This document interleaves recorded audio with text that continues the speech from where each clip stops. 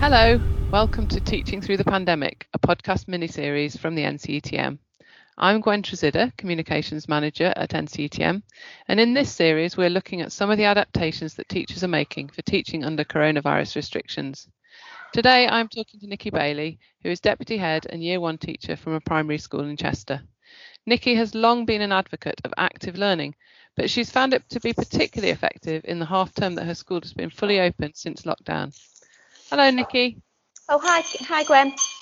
So Nikki's talking to me from her school staff room today, covered in blankets with the windows wide open on quite a cold November day, I believe. Is that right? That's exactly right. You've painted a beautiful picture.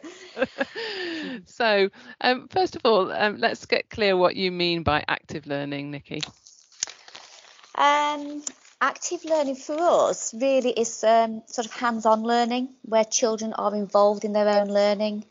I mean, there's various degrees of active learning, but it's not just about running around. It's more about the tangible side of learning, really.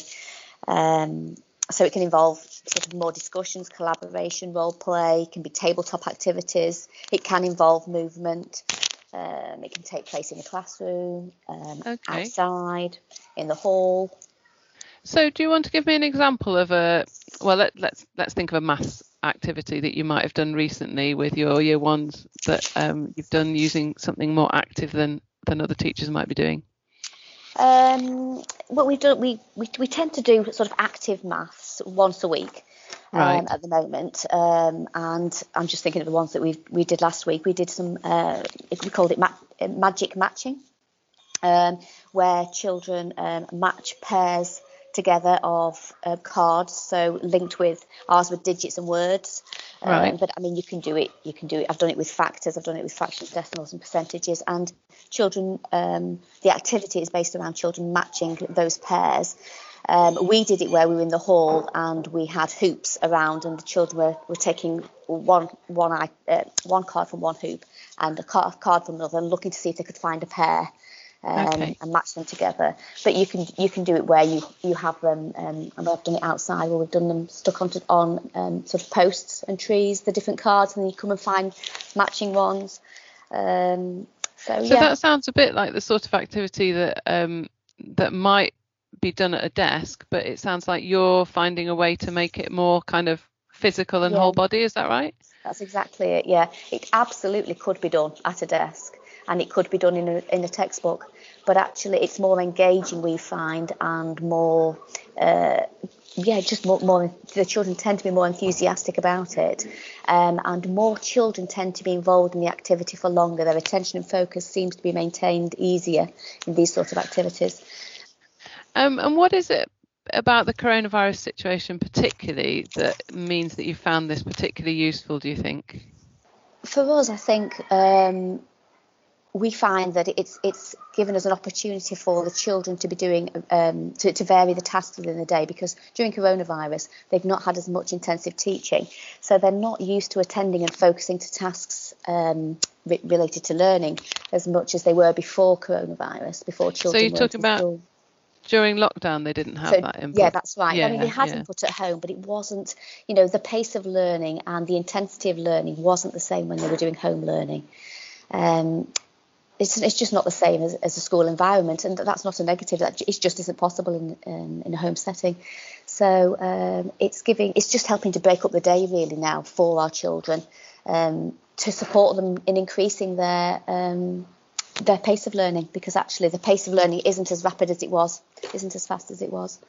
And on the news this morning, on BBC News, it was saying that a lot of schools have been cutting their PE curriculum post-COVID. So again, it's just giving us another way of doing something a little bit more active. Would you say there's particular groups of children that benefit from it that you find are more difficult to engage in the classroom, perhaps? Those children who sometimes the more formal methods that we use in the classroom don't always float everybody's boat. They don't always help children to secure learning. So it provides children with an alternative way of securing their learning. I think it taps, from our experience, it taps into most children's learning style. That's interesting. Yeah, because it's almost like it's a safe. Children are made to learn. Children are made to be active and to be doing. So it's a safe and child-friendly way of learning. Right. It almost, we see it in primary schools. It's our responsibility to create that love for learning and for that enthusiasm. Because if we can sort that out now in primary, it's a very positive experience for their sort of further education. Yeah. So it sort of sparks and maintains that sort of love of learning. Right. That's interesting. So you talked about how you found the children are not as used to concentrating and to having sort of formal input after lockdown.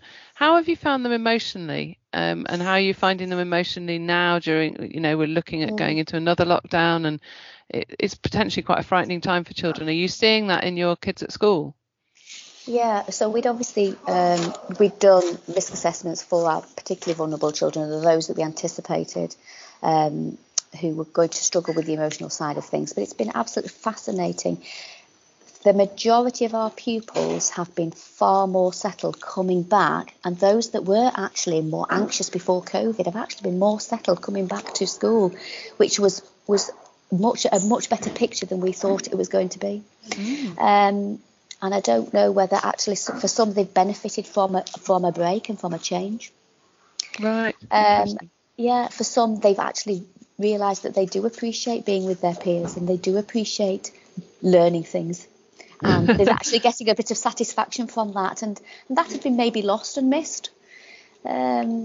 So I actually, for most of our children, I see it as positive. Don't get me wrong. There's definitely some children, and some children have surprised us that they've been more anxious than we would have expected. Right. But there's lots of things that schools are doing. What we've done from our point of view is we've got a very flexible start to the day, so children can be dropped off from 8:30 till 9, and in that time it gives them a chance to get in and to connect with school. And we've got mindful activities for that first half an hour, right?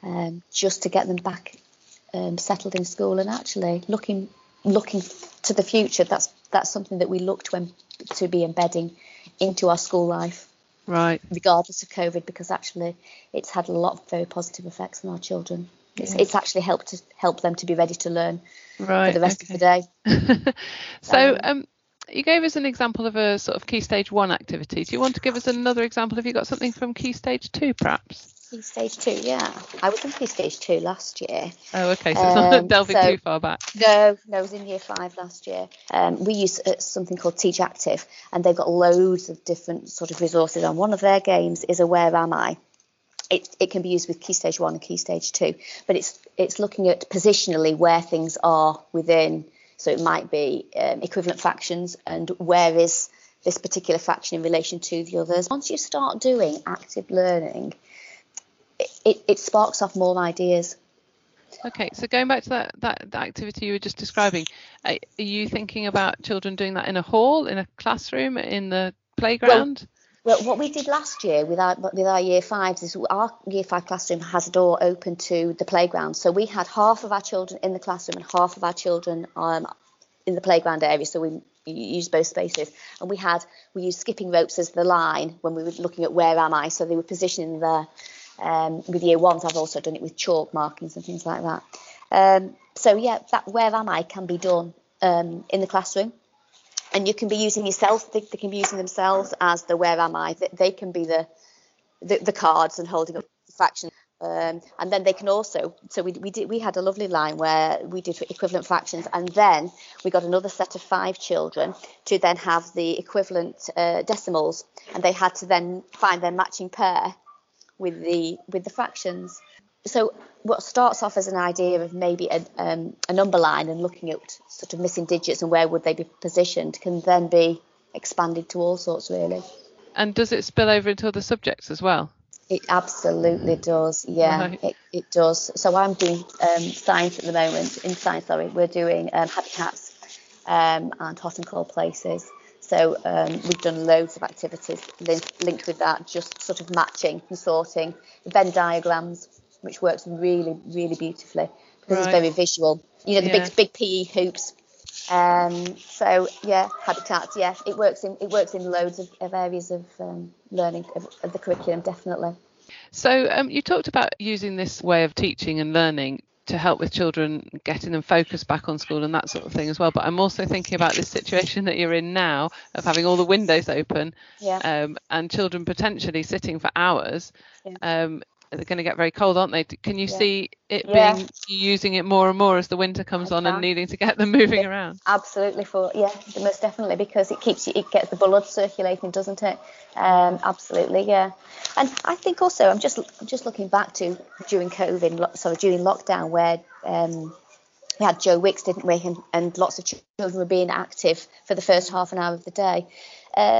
So I think active learning helps us to just embrace that positive message of being active, which children were certainly getting into during lockdown. And I understand that you did a master's where you focused on active learning. So have you been using this a few years now? Yeah. So the master's itself, I was looking at what the impact was, and I looked at one aspect of learning and decided to focus on attention and concentration, and then within that, memory is part of attention and focus. So I looked at that. And what were your main findings? How did active learning help with memory and attention and that sort of thing? Well, the main finding that we got from it was the positive improvement in attitudes to learning. Okay. And that was after 6 weeks. That was the thing that stood out the most. Attitudes to learning were dramatically increased. And that was we assessed that through pupil voice, through pupil engagement, and through parent voice as well. And then that was after 6 weeks, and there wasn't any improvement in attention focus after 6 weeks. Oh right. But after 12 weeks, there was improvement. Yes, there was in the memory side of it. It was fascinating. Yeah.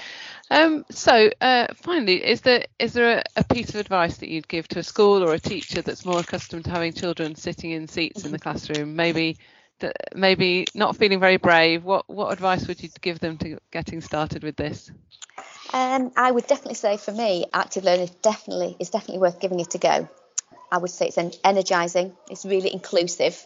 And it's a very positive experience for staff and for pupils. And of all the times to do it, I would say this is absolutely the right time, and it definitely supports our recovery model with the sort of social and emotional priority as well as the academic side of things. Thank you, Nikki. I hope you've given some of our listening teachers some ideas for introducing more movement into their maths lessons. And to those listening that want to try some of these ideas, I'll put some useful links on the podcast page on our website. Do let us know how it goes. You can get in touch by email on info@ncetm.org.uk, or you can find us on Twitter or Facebook. And if you have a COVID adaptation to your normal practice that you think other teachers could benefit from knowing about, we're really wanting to hear from you. Until next time, goodbye.